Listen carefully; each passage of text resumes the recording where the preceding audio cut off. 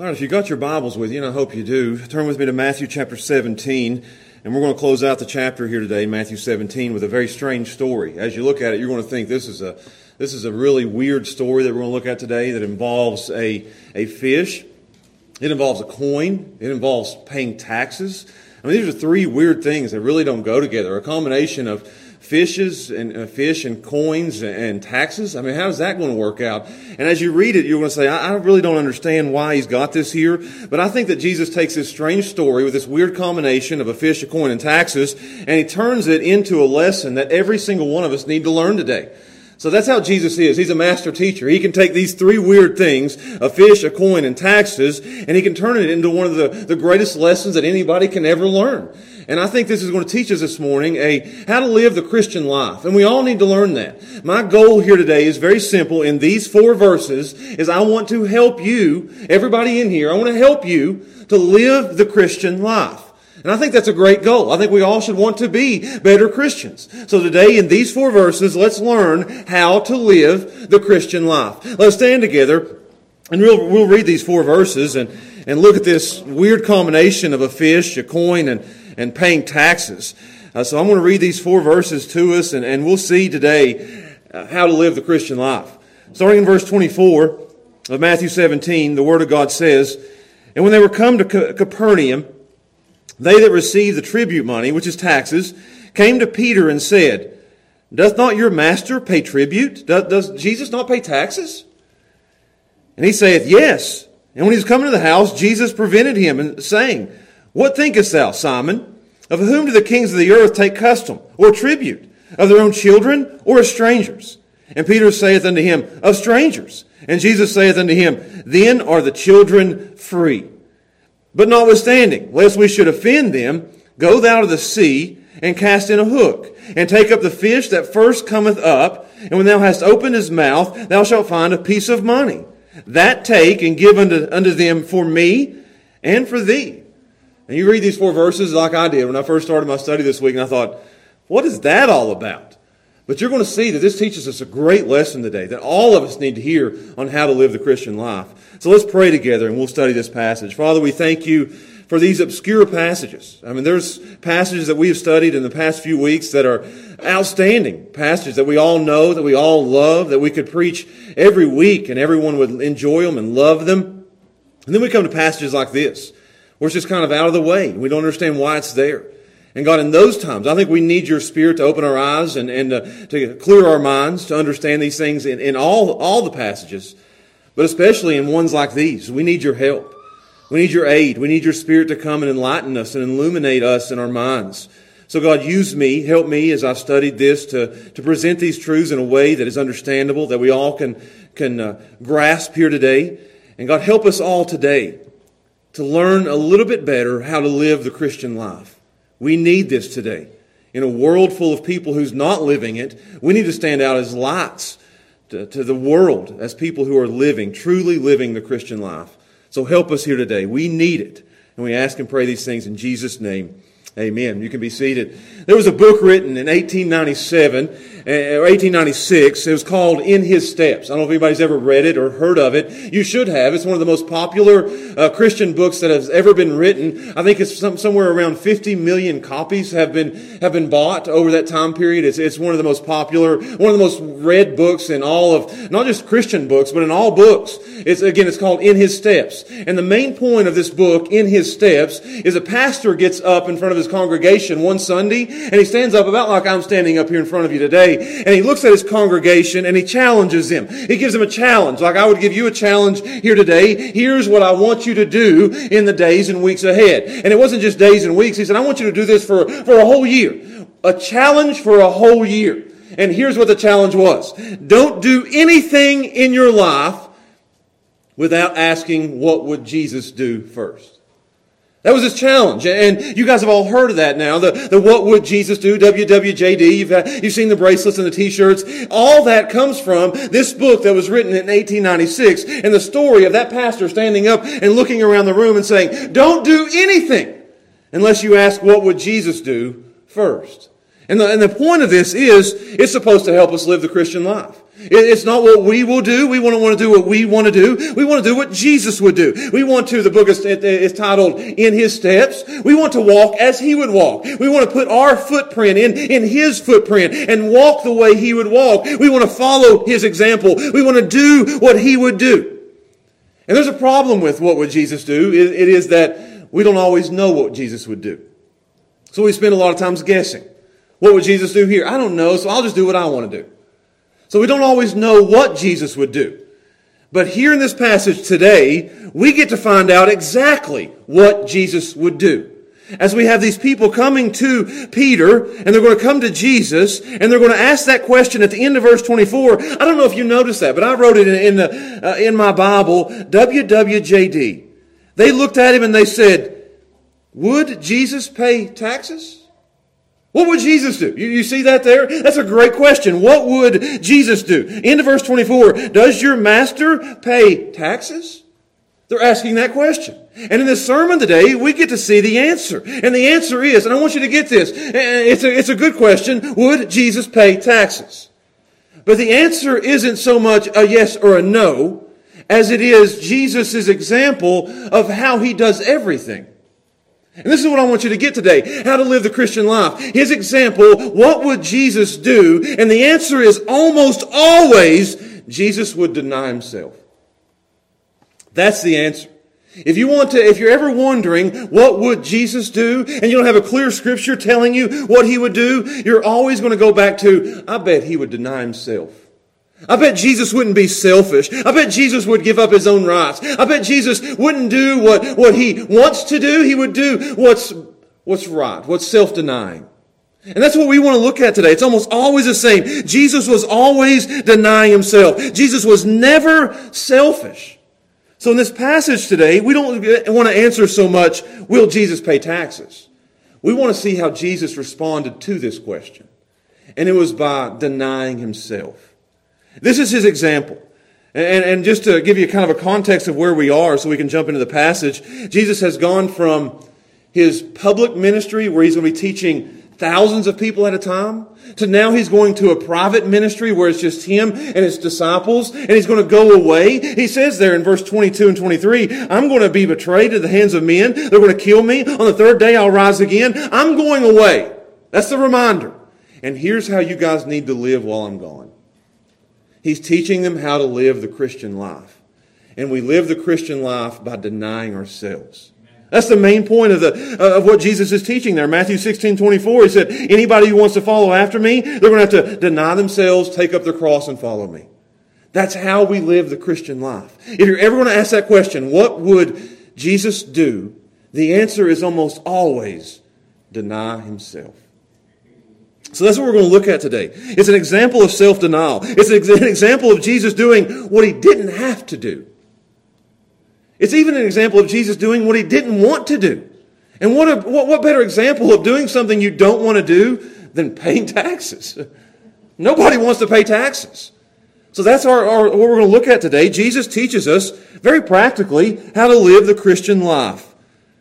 So let's look at it today. I've got 3 points I want to give you in these 4 verses, and we're just going to walk our way through it. And I hope this is helpful to you today, that we'll learn how to live the Christian life. So number 1, I want to show you the examination of Jesus. As they come to, and that's what they're going to come to do, they're going to come to question Jesus and to examine Jesus. They're going to come to try to catch Jesus in some kind of sin or disobedience or not fulfilling the law. They're going to examine Him. And we need to know that right now that there's always going to be eyes on us as we live the Christian life. There's eyes on Jesus. There's eyes on Peter. They're watching how they live, even so much as are they going to pay taxes. Look there with me. They're examining Him in verse 24. It says, and when they were come to Capernaum, this is Peter's hometown. You guys know this. This is Jesus' home base, His headquarters. He spent more time here than anywhere in His ministry, 3 years of ministry. He lived there. He taught there. He done more miracles in Capernaum than anywhere else. So they're coming back to their home base. They're going to stay at Peter's house. And as they get there, they run into these, I guess you could call them tax collectors, as they come maybe knocking on Peter's door. as they come, and then they're not Roman tax collectors, they are Jewish tax collectors. I know you don't know the difference. But the Roman tax collectors is you'd be paying to the government. The Jewish tax collectors, you'd be paying to the temple, to the priesthood. There's a difference between paying your taxes to the government, which we all have to do. Me and Brandon were trying to figure out how much taxes we pay earlier today. And he was like, add 10, add 15, add 20, we was adding it all up. And he's like, let's just stop. We're paying too much taxes. There's a difference between paying the government taxes and paying your tithe to the church. These guys come knocking on the door and they're not asking for governmental taxes. They're asking for a temple tax is what they're after. So these are Jewish men coming knocking. They're asking. I can imagine even that they are like those people that stand outside Walmart at Christmas and they got their little bucket there and they're ringing the bell. And that's what they're doing. They're taking up donations. This is not you have to pay this. This is a voluntary, will you help us take care of the temple? And taking care of the temple was an expensive thing. They had to have, I can imagine. It's expensive to keep a church going. Can you imagine keeping a temple going? I told somebody the other day, we've saved so much money by not having mints at the front of the church. You wouldn't believe how many mints we went through before. And coffee. That's just me drinking the coffee. But can you imagine trying to upkeep a temple with sacrifices, animals that you had to bring in every single day and all the stuff that they had to do? They needed money to keep the temple going. So you had these guys coming and they'd be ringing their bells. They'd be knocking on the door. Will you pay us taxes? Will you give us money for the temple? That's what they're coming to do there. Every adult male would pay this tax. And the going rate of paying it was 2 days' wages. 2 days' worth of work. So they ask, and here's the question in verse 24. Does your master pay tribute? And notice that they frame it in a negative way. Jesus does pay taxes, doesn't he? Jesus isn't above paying this tax. All the other houses that we knocked on, as we went there, they paid it. They gave their money. We knocked at the neighbor's door. They gave it. We knocked at the other neighbor's door. They gave it. Jesus is going to be just like them, isn't he? He cares about the temple too, doesn't he? He's a loyal Jew too, isn't he? He follows our rules too, doesn't he? They're framing this in a way to catch Jesus. Is he going to be a good Jew? It's a setup. That's what this is in verse 24. They're trying to catch Jesus. They're examining his life. They're scrutinizing him. Everywhere he goes, him and the disciples are under the microscope of the world. They're doing everything they can to catch Jesus in some kind of sin, some kind of breaking the law. They're watching him. They're testing him. They're examining him. The world is watching Jesus. And I want to tell you that today. And as I try to help you and help me live the Christian life, I want you to know that as Christians, if you are an open, professing Christian that isn't ashamed to let the world know that you follow Jesus, then when you do that, you step out, you become under the microscope of the world. The world begins to watch you. And they're not watching you to try to follow you. They're watching you to try to catch you in some kind of sin. They're trying to catch you fall in some way. They're trying to catch you do something that you shouldn't do. Say something that you shouldn't say. Be somewhere that you shouldn't be. They're always watching us. And there are people that watch you, and they're not watching, again, to follow you, to have you as some kind of example to them. They're watching you. They're watching us. They're watching our children. They're watching our marriages. They're watching, you better believe, they're watching our services. Lost people watch West End sermons. But they're not watching to learn. They're not watching because they're interested. They're watching to catch us doing something that they can point a finger at us over.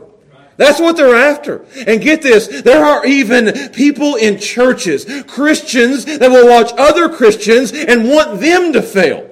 There's nothing more demonic than wanting to see your brother or sister in Christ fail. There are people who gloat. And you've seen all kinds of pastors fall. You've seen presidents of seminaries fall. You see Christians fall. You see them trip up. You see them fall into sin. And there are Christians that come up and they're like, ha, ha, ha, told you so. So glad to see it. That is of the devil. We don't want to see anybody fall. It's so easy to want people to fall. As Christians, we want to help each other to live the Christian life, to encourage each other, to lift each other up. We don't put people under the microscope. That's what the world does. They're watching Jesus every move that he makes, trying to catch him in something. On the Sabbath, he went and picked corn. Gotcha! He said, I'm the Lord of the Sabbath. Temple tax. And he's going to say this here today. Do you pay to support the temple? I'm the Lord of the temple. They're watching him. And you need to know that people are watching you. And when we fail, and when we fall, it's a bad look on who we live for. We need to be very careful before the watching eyes of the world how we live our Christian lives. There are some Christians, and I'm spending too much time on this, who think it doesn't matter how you live the Christian life. I'm saved. I've got my ticket punched. I'm going to heaven, and I can live however I want to live here. That's not biblical. There's a way we are to live our Christian lives. We live our Christian lives before the watching eye of our Father and before the watching, scrutinizing, examining eyes of the world. And we need to be very careful how we live them. So watch what happens here. They look at him and they say, what will Jesus do? That's the question. I never saw what would Jesus do in the Bible before until this verse. What will Jesus do? That's my question to you. They come and they ask, will Jesus pay the tax? Will Jesus give the money? Will Jesus give us the offering to help us keep the temple up? So what will he do? And his options are, you say, well, what's the options here? If he says no, Jesus won't pay it, it's disrespectful to the Jews and to the temple. If he says yes, Jesus is just a normal, everyday Jew, just like everybody else. So he's stuck between a rock and a hard place. Neither option is good. If it's a no, he turns off everybody that's listening to him because it's disrespectful. If he says yes, he's admitting that he's just a normal, everyday guy. So this is a tough question. What would Jesus do? Is it a no? Is it a yes? Is it a no? Is it a yes? What's he going to do? Watch this. Peter answers for him. Peter always wanted to speak up. Foot in his mouth. That's how Peter is. Look what Peter says in verse 25. And I think it's noble of Peter. I think he's defending Jesus. I think he's not going to let anybody say anything negative about his Savior. So they're saying, he doesn't pay taxes, does he? And Peter says, yes, he does. Jesus always pays his taxes. Yeah, let me go get him. He'll pay it. Yeah, he says yes here without even asking Jesus. I think he's, again, defending him. But yeah, of course, Jesus pays taxes. Now my question to you is that the right answer? Is that what Jesus will say? Is that what Jesus will do? So let's look at point number 2 and find out. I like this. We go from the examination of Jesus to the explanation of Jesus. He's going to explain what he's going to do. And Jesus is a master at these things. They try to get him stuck, and he always finds a way to get out of it. Just brilliant wisdom of God. Watch what he says. I love this part right here. Peter says yes in verse 25. And when he was coming to the house, so Peter just goes and probably going to try to get some money from Jesus, walking into the house, and I'm sure Peter doesn't know what he's about to run into. And it says, and Jesus prevented him. You say, what does it mean to prevent him? Jesus anticipated him. That's what the word prevented means. Jesus meets him at the door. Jesus speaks first. Jesus beats him to the punch. Peter comes walking up, and in my mind, I imagine him walking up to his door, and as he opens the door, there stands Jesus. And Jesus looks at him and says, let's talk. And he looks at him and he says, Jesus knows what's going on. Amen. Jesus knows the conversation that's going outside the door. These people are outside the door. Jesus is inside the door. Jesus isn't overhearing. He's not eavesdropping. Jesus has the omniscient, all-knowing mind of God. That he knows the conversation before he's even told the conversation. Jesus knows, like he did with Nicodemus, he knows the question that Nicodemus had before Nicodemus even asked it.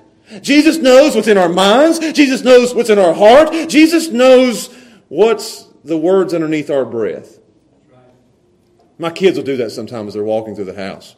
You'll tell them to do something, and they turn around and walk away, and you hear them. What'd you say? Oh, nothing. What was that? What was that? Are you complaining about something? Because I can give you something else to do. That happens in church too. What was that? What? You got 2 cents you want to throw in? Most people's 2 cents ain't worth 2 cents. That was mean. I have to do something to get you guys awake this morning. Jesus knows. I may not be able to hear what people mumbling under their breath. I may not be able to hear what my kids are mumbling underneath their breath. But God knows everything that's going on in our minds and in the depths of our hearts.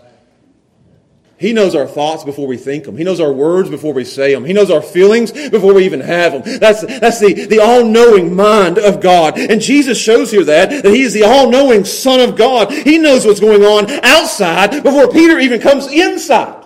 He knows. And Jesus looks at him, and I'm going to move on from that, and He looks at him and says, "What's your 2 cents on this, Simon?" Using his old name. Not the Peter name. You guys are with me in chapter 16. He says, now I'm going to call you Peter. You're not Simon Bar-Jonah anymore. And then when Simon starts acting like his old self, Jesus calls him by the name of his old self. What's your 2 cents, Simon? Peter probably felt about that big. And he asks him here, what's this question? What do you think? What's your opinion, Simon? Of whom do the kings of the earth take custom or tribute? Do they take them of their children or of strangers? You say, what's this question? He says, the kings of the earth. Who do the kings of the earth take taxes from? And when he says kings of the earth, he's talking about the supreme rulers of the land, the pharaohs of the day, the emperors of the day, the Caesars of the day. Who do they take taxes from? Who does the government take taxes from? That's what he's asking. Who's at the top of the pyramid that looks down and says, I'm going to take taxes from you that are down here? Because those that are up there don't tax themselves. They tax those that are down here. That's how it works. Pharaoh taxed people down here. Pharaoh never taxed his own family. Caesar up here would never look at his son and say, you owe me a tax. He only taxes the subjects that are down at the bottom of the pyramid. So he says here, who do the kings of the world tax? Do they tax citizens or their family? Do they tax sons or do they tax strangers? Their subjects. Who pays taxes? He's getting Peter thinking. Who pays taxes? And Peter answers. I'm sure Jesus has caught Peter in all kinds of issues. I'm sure that Peter's just like, okay, I got to be real careful how I answer this. But the answer is obvious. Sons don't pay taxes to their fathers. The family of the king doesn't pay taxes to the king. Only the subjects pay taxes to the king. I'll say it like this. My dad doesn't charge me when I go to his house and make a cup of coffee. He wouldn't dare do that. And I drink a lot of coffee at my dad's house. Yeah. And what if I went down into the kitchen, got me a cup of coffee, and walked back into the room, and Dad looked at me and said, how much you pay at Starbucks? $3? You owe me $3. He's not going to charge his son for a cup of coffee, is he? There's no way he would do that. He's not going to ask me to pay for coffee. I'm his son. He gives me coffee for free. It's the reason I love going over there. All the coffee that I can drink. Just one after the other. So that's the whole point here. Children are free or exempt from paying taxes to their father. I know you guys think, what's all this about? The Queen of England's family, you guys know I love the Queen. Her family never paid taxes in England until the 1990s. They paid taxes to her. Her family didn't pay taxes to her. So children were never obligated to pay taxes. The son never paid taxes to his father. That's the whole point of what he's saying here. Now watch this. And I think this is a great way how Jesus is arguing this. Because he says in verse 26, Peter says, of strangers. And Jesus says, then the children of the king are free. The sons of the Father don't have to pay taxes. You said, Josh, I don't see where you're going here. Watch this. God the Father is the supreme ruler of the whole world. The temple is, get this, the house of God. God's house. The place where they went to worship God. The place where God's presence was in the Holy of Holies. The place where they would go and bring sacrifices. That temple was made there for people to go and to worship God the Father.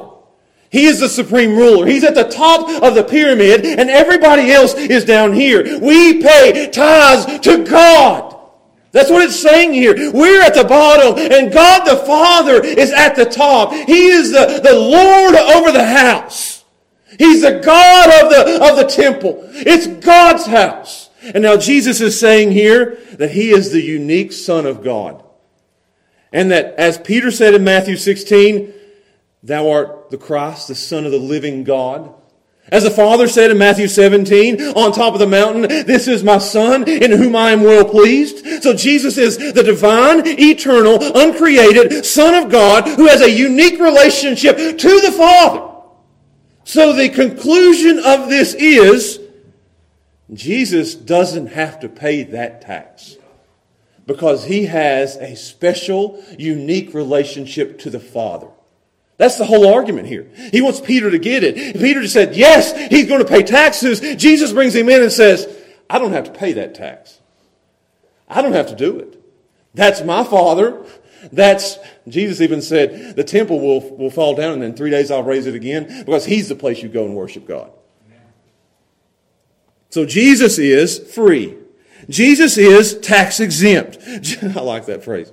Jesus is Lord over the temple. He's not subject to any tax. The Son of God doesn't pay taxes in the Father's temple. That's the argument. You said, Josh, that's not helping me live the Christian life at all.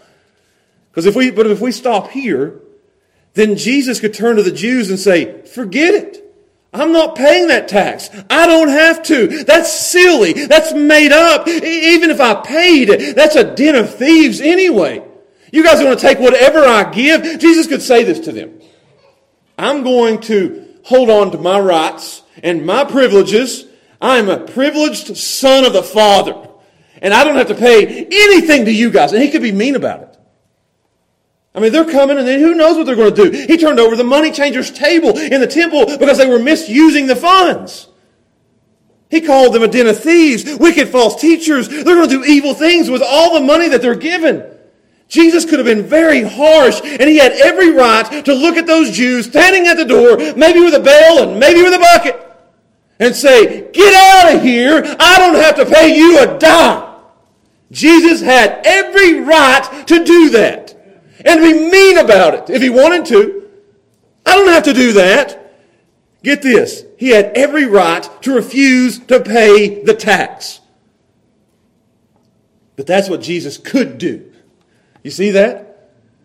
There's a difference between what Jesus could do and what Jesus did do. Amen. He had every right and privilege to say no. But what will He do? We went from, and maybe I should have made my points this, what would your Master do? What would Jesus do? What could He do? What will He do? That's 3 better points than what I've already given you. What would Jesus do? What could He do? And now we want to look at the third point. What will He do? Number 3. What will He do? This is the example of Jesus that we need to follow. Because Jesus decides here, watch what He says, and I think you guys will love this. Verse 26, He says the children are free. I don't have to pay that tax. That's what the verse 26 says. I don't have to do that. My rights, my privileges, I don't have to do that. I'm free. And we've been set free too as Christians. There are certain things we don't have to do. So He doesn't have to do it. He doesn't need to do it. But he says, notwithstanding, I'm going to do it anyway. Why on earth would he do it anyway? He doesn't have to do it. It's not an obligation to do it. Most of us, in what we would be in our culture right now, the most rights-demanding generation in the history of the world, most of us would stand up and we'd say, forget it. I don't have to do that. But Jesus says, I don't have to do it. I'm free from this. But notwithstanding, I'm going to do it anyway. I'm going to deny myself. I'm going to say no to me. I don't have to. I don't know his wants. I don't know his desires, but I bet he didn't even want to, because most people don't want to pay taxes. Have you watched the politicians right now? That's all they talk about is taxes. They want our vote. We won't tax you anymore. Every one of them says that. We're going to lower your taxes. We're going to lower your taxes. We're going to lower your taxes. And I've been lowering taxes for 40 years. We've been lowering taxes forever. We're low. Then we keep getting higher and higher and higher. Nobody wants to pay taxes. So I would assume Jesus didn't have to. Jesus didn't want to. Nobody wants to pay taxes. But he says, I'm going to do it anyway. He's going to pay it. He's going to do something he doesn't have to do. He's going to do something he doesn't want to do. He's going to deny himself. And why does he do that? Why does he deny himself and do it anyway? Notwithstanding, watch this, and he gives the reason. Here's why. Lest we should offend them. I don't want to. And boy, does Christianity need to hear this. I'm trying to teach you how to live the Christian life. There's a lot of things we don't have to do. But maybe we ought to do them anyway. There's a lot of things, get this, that we can do. We're free in Christ. But we might not want to do them so that we don't offend somebody. You say, what does that word offend mean? He doesn't want to trip anybody up. Jesus knows that if he says no to them, that those Jews that are standing there at the door, maybe with their bale and maybe with their bucket, and they're saying, here, give us money. Jesus knows if he looks at them and says, no, I don't have to do that, that immediately their ears are going to be turned off and they will never listen to his gospel message. He cares more about saving souls than he does about saving money. He wasn't focused on himself. He wasn't focused on what was on his rights. And again, we live in this rights crazy world where we're all about what's fair, what's right, what's just. We're more likely in this generation to demand our rights than any other generation in the history of the world. And it's in the churches. We fight for our rights. We lobby for our rights. We rebel for our rights. We take fits for our rights. I've seen people just treat waitresses terrible in restaurants, Christians, because she didn't get an order right. When you do that, it's my right. I'm paying for that food. She better get it right. Right? I mean, have you ever seen that? They say, and I'm trying to help you live the Christian life. They say, and I've talked to waitresses who say Sunday after church is the most mean and hateful customers that they have all week long. I know not right now because nobody's eating out, but that's how it's always been. So mean, so hateful, so just berating the waitresses. They don't want to see church people come because they're going to be so mean. Get this. That they just sit there and say, no, you've done this wrong and this wrong. And when the dinner's over, they leave a track on the table. After the way you've treated them, they've turned their ears off to everything you're going to try to say as a Christian now. You say, well, I have my right. She got my meatloaf wrong. I'm not paying for that. Do you care more about saving money and getting your meatloaf right than you do about someone's soul? I can give you another one if you want. I probably shouldn't.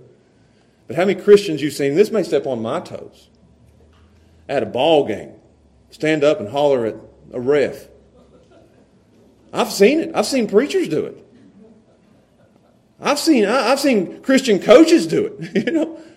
All this language and then things coming out of their mouths. And you're sitting there thinking, okay, that was a foul. I get it, I get it. That's my right. That's my kid. Do you care more about a game than you do about the souls of the people who are watching you?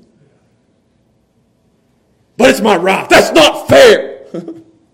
Yeah. That's what called denying yourself is. And that's what Jesus is talking about here. There are no Bill of Rights in Christianity. There's a bill of self-denial. It's not about me. We care more about, I'll say this, the gospel will offend people. When we tell them there's a God who's going to judge them for their sin and punish them in hell for all eternity because they've rebelled against Him, that's offensive. And we let it be offensive. But our message ought to be offensive. But the way we talk to people should never be offensive. Amen. And the way we treat people should never be offensive. They're already going to be upset at us because we say Jesus is the way, the truth, and the life, and no man gets to God but by Him. That's offensive. You've hurt my feelings. But the way I say it should never be in an offensive way. The way I live should never be offensive. The way I act should never be offensive. The way I talk to people should never be offensive. We ought to be very careful. Jesus is doing this, very careful on how He is viewed by lost people.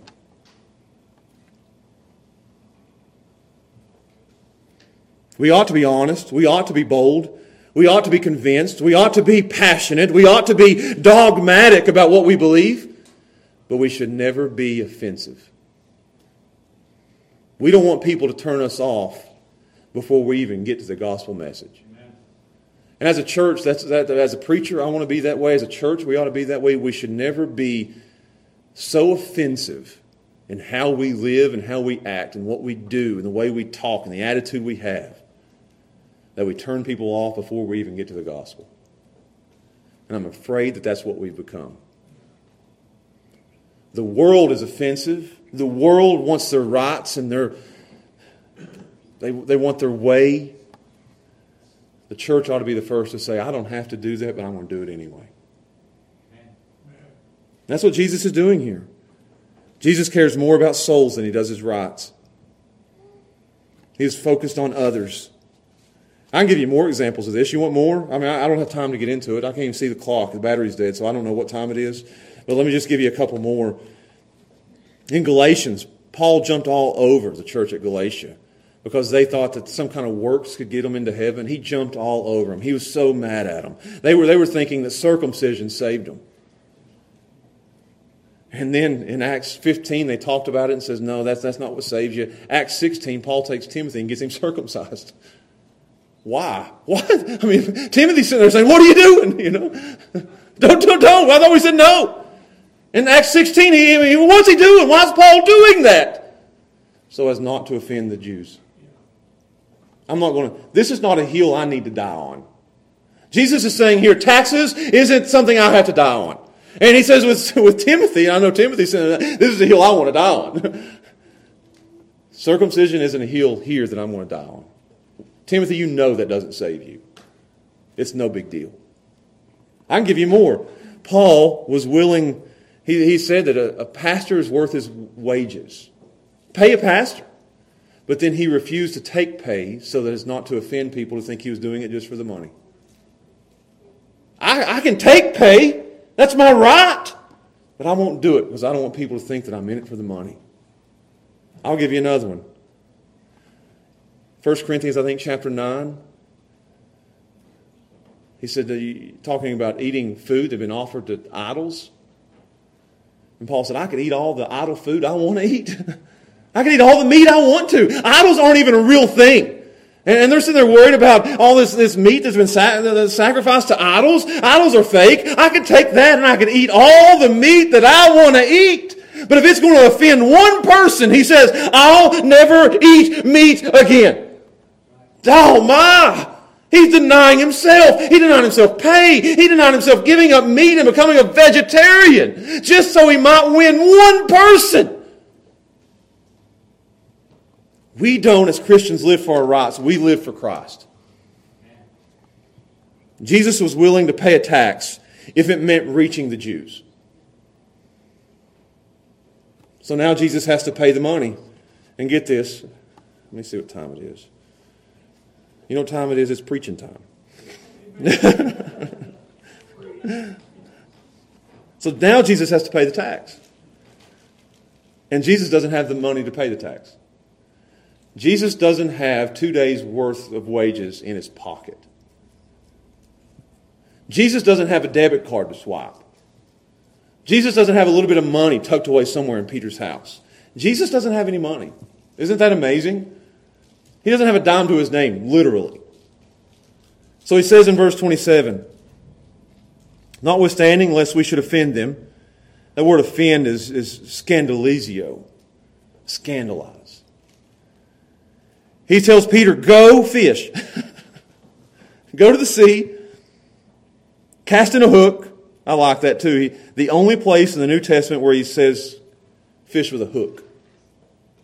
Every other time they're fishing with nets. Go with a hook.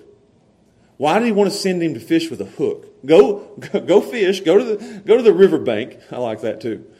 Where does the fish go to get money? The riverbank.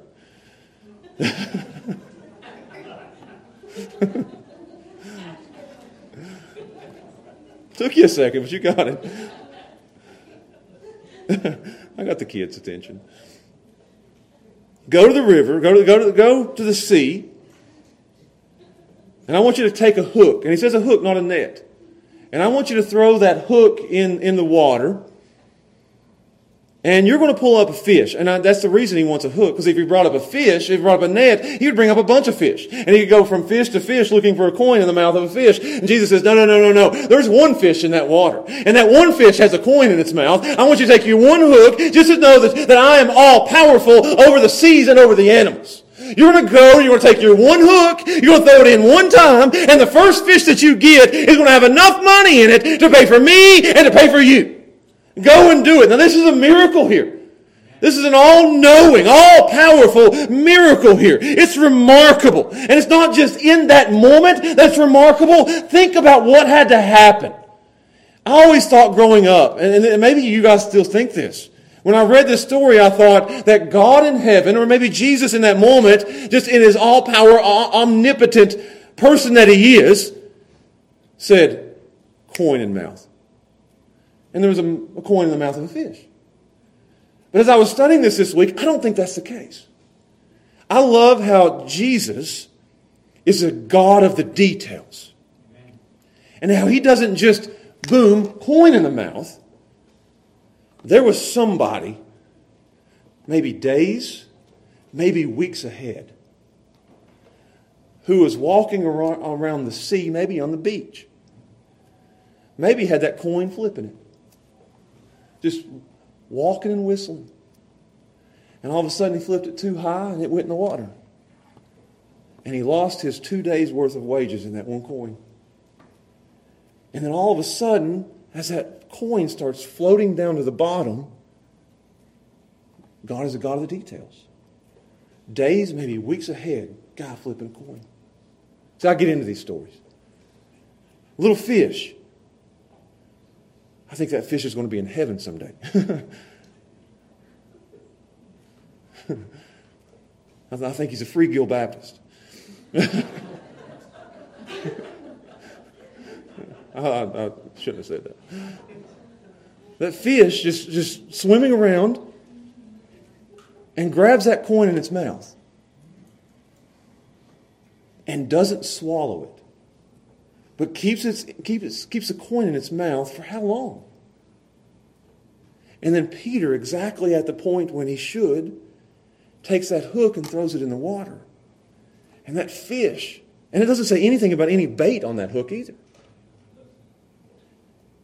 And they say even today that at this sea, nobody fishes with a hook. I've read it. They say in this sea, you can't catch a fish with a hook. No matter what bait you put on it. Even today, in that sea, you only fish with a net. Because the water is so full of life that there's no way that they're going to reach out and grab a hook. But God's in control of this. I'm going to run out of time. This story just fascinates me. So Peter throws the hook in, and that fish, with just the right amount of money in its mouth, without swallowing it. I don't think, and maybe I'm wrong, that Peter filleted that fish after it was over. To get it out of its stomach, he got it out of its mouth. Look at it, open its mouth. It's not in its stomach. This is like the Jonah story, but not with a big fish and a man, but with a little fish and a coin. God is in control of all fish in the sea. I told you, this is a good story. The hook goes in, the fish comes out, one fish, one throw. He didn't pull out a bunch of fish and say, no coin there, no coin there, no coin there. First one out of the water, he opens its mouth, and on your coloring sheets for your kids, you see that. He opens its mouth, and there's a big shiny coin. Oh, the power of God. Oh, the wisdom of God and the provision of God. I think there's a message here for Peter that if I'm doing the work of God, I'm going to have the provision of God. So he opens it up, and there is the God of the details working everything out. Exactly as Johnny said, he does exactly what he says, how he says he's going to do it. I think, you guys can disagree with me on this, but I think that's exactly how God rules our lives. There's not a forcing of the matter. There's not a coin in fish.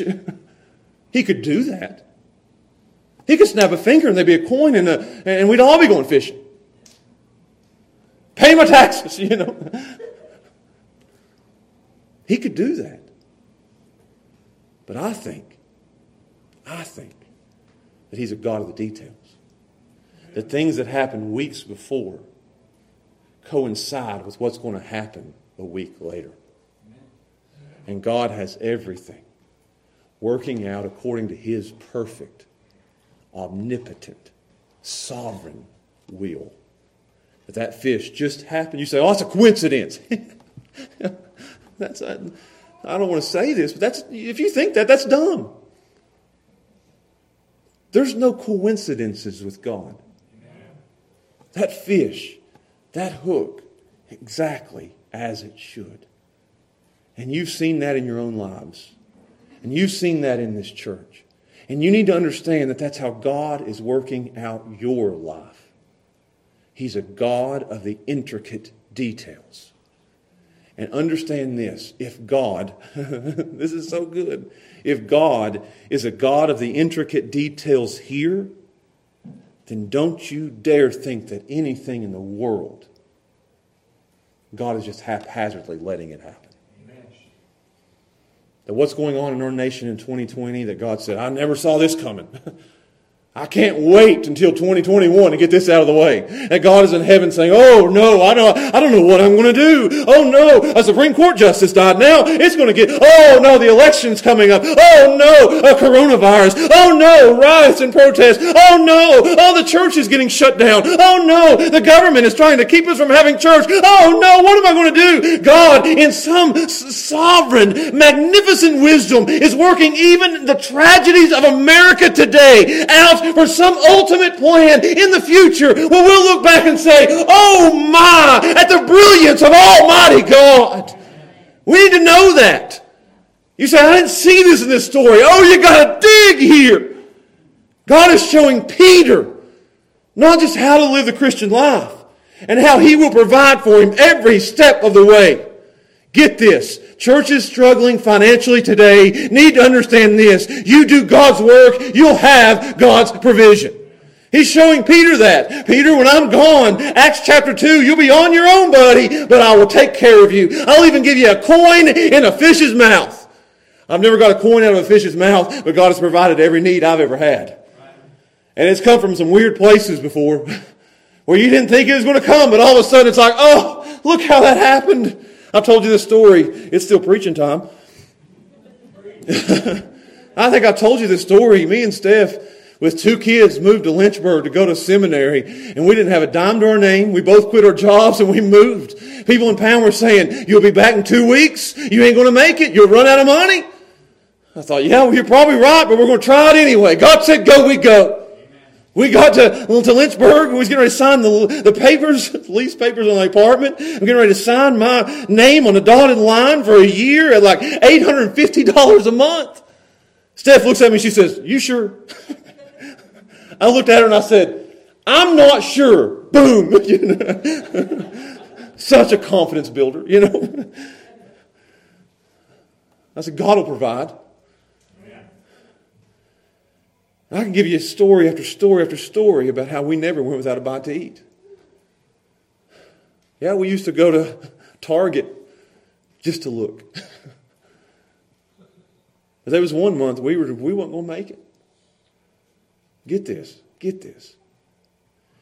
And I walk out to the mailbox at our apartment, open it up, and there's a check in the mail, $500, from a preacher in Clintwood. Tears come down my face.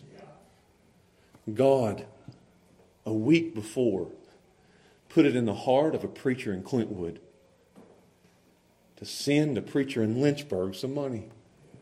And exactly when we needed, how we needed it, my hook went into that fish mailbox and pulled out exactly what we needed when we needed it. And in that moment, I looked at Steph and I said, God will provide. And in that moment, I've always looked back to that and I said, you know what? Even today, you struggle. You say, God provided then, He'll provide now. In this moment, I think Peter will always remember taxes, fish, coin. Taxes, fish, coin. God will provide. Acts 2, God will provide. Acts 15, God will provide. About to die, God will provide. And he always goes back to this. He's teaching him a lesson on how to live the Christian life.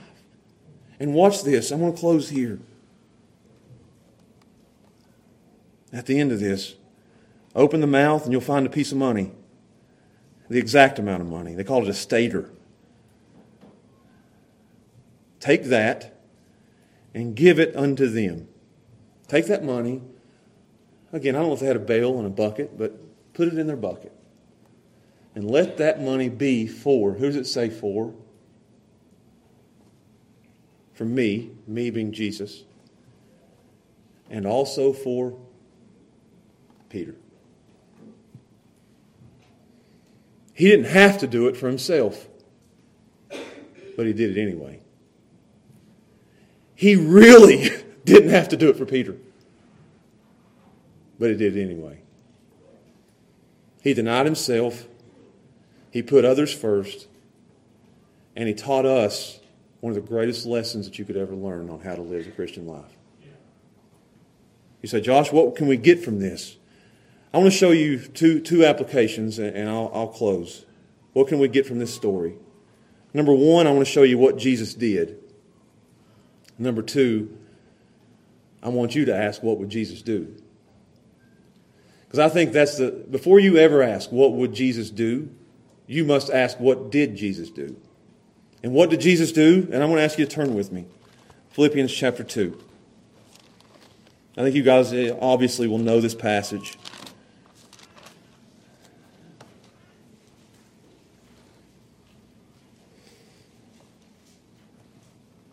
Because this isn't just one story of Jesus' life. This is the attitude of Jesus' life. And he will say here in Philippians chapter 2, verse 5, that this must become the attitude of our lives. This is how we ought to behave. This is how we ought to live. Watch what he says. I'll start in verse 1. I might read the whole chapter, who knows. If there be therefore any consolation in Christ, if any comfort of love, if any fellowship of the Spirit, if any bowels of mercies, fulfill ye my joy, that ye be like-minded, having the same love, being of one accord and of one mind. Let nothing be done through strife or vainglory, but in lowliness of mind, let each esteem others better than themselves. Look not every man on his own things, his own rights, his own ways, his own opinions, his own privileges, what he wants. As we look not every man on his own things, but every man on the things of others. Let this mind be in you. Let this attitude be in you, which was also in Christ Jesus. This is who He was. And how did He deny Himself? Not just by paying a tax, but watch what He did. Who being in the form of God. You say, what does that mean? That He was fully and truly divine, but thought it not robbery to be equal with God. But made Himself of no reputation. He didn't hold on to His rights. He didn't hold on to His privileges. He didn't hold on to what He had in heaven. He didn't say, it's my right to stay in heaven. I don't have to go down there and die. I don't have to go down to this dirty old earth and to these old sinners. I don't have to do that. But He willingly sacrificed Himself for us. Look at this. But made Himself of no reputation. Made Himself nothing, and took upon Himself the form of a servant. The King became a servant, and was made in the likeness of men. Being found in fashion as a man, He humbled Himself even lower, and became obedient unto death. And even lower, the death of the cross. He did what He didn't have to do in order to pay what He didn't owe. And He didn't pay it for Himself. He paid it for me and you. He acted selflessly, not selfishly. He did what He didn't have to do. He paid what He didn't know. And He did it all for us. It wasn't a coin. Peter would learn this in 1 Peter, I think, chapter 1, when he says, we were not bought with corruptible things like silver and gold, but with the precious blood of the Lord Jesus Christ. That's what He paid for us. Not a stater, a coin of a fish's mouth. But He shed His blood on Calvary so that our sins could be paid for. Not our tax payment, but our sin payment. That's what He did for us. And I want you to know today, if you're here today and you're lost, and I'm going to close, I want you to know that He paid it all. The price has been paid. And now the offering of salvation is offered to you. Can you imagine if Peter had taken that coin and put it back in the fish's mouth and threw it back into the water and said, I don't need that? That would be foolish, wouldn't it? But here we have in front of us today the free offer of salvation in Jesus Christ, which is more valuable than any silver or gold that anybody could ever offer you. You'd be foolish to turn it down today. Your sins have been paid for. Turn to Jesus in faith, and He will save you and forgive you, and that sin debt will be wiped away. So that's what Jesus did for us. Now, as Christians, we need to ask. I'm not going to challenge you to do it every day for a year. I want to challenge you to do it every day for the rest of your life. To ask yourselves, what would Jesus do? Every day, and the answer ought to be, He'd deny Himself. Let me ask this, and I'm really going to close here. If we lived every day like Jesus did and denied ourselves, how would that change the world? How would that change our marriages? If in my marriage, me and Steph, if I began to prefer her and defer to her needs and her wants over my very own. And then she did the same for me. And that's how our marriage was, a constant denying of myself, that we were selfless and not selfish. Do you think our marriage would be better? I guarantee you it would. The problem in a lot of marriages is, no, I want it my way. No, I want it my way. No, I want it my way. No, I want it my way. And then they go their separate ways so they can have it their own way. What if we just started denying ourselves and say, I don't need my own way. Let's do it your way. How much better would our workplaces be? How much better would our homes be? How much better, I love this one, how much better would our church be? You know why a lot of churches split?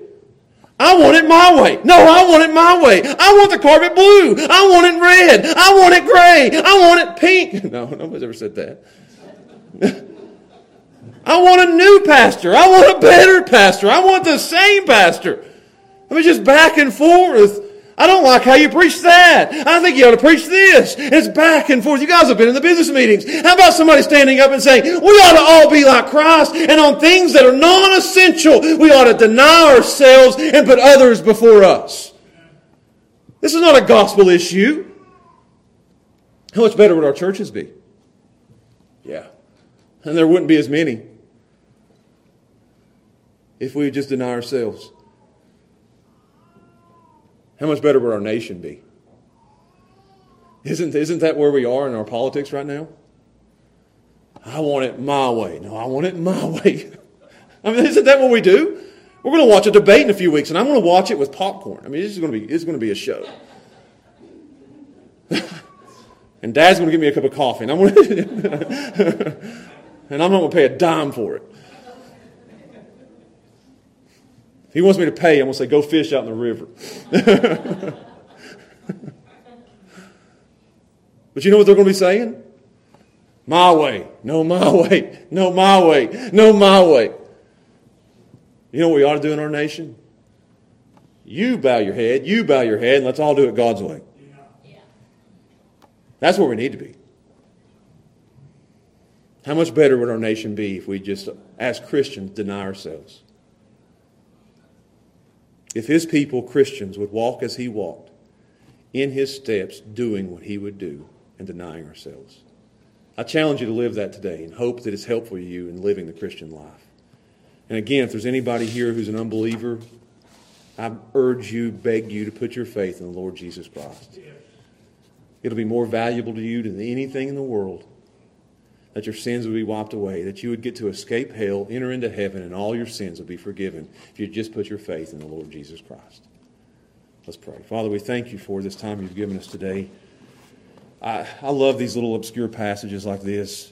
I find great value in them, great meaning, great depth.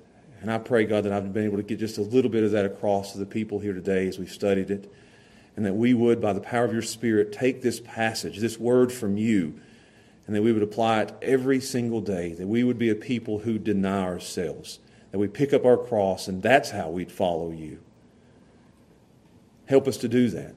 And God, if there's anybody in here today who's an unbeliever, they've never truly put their faith in the Lord Jesus Christ, they've never been born again, they've never had that life change from the inside out, I pray that today, by the power of your Holy Spirit, I've prayed it all week, God, and I'll pray it today, that your Spirit would blow through here like a mighty rushing wind, and that you would change hearts, that you would change lives, that it would be from the youngest in the church to the oldest in the church. And God, we need that. We need a fresh wind to blow through our church. We need a fresh wind to blow through our churches. God, help us, please. By the power of your Spirit, do a great work in our hearts and our lives here today. And we ask and pray these things in Jesus' name. Amen.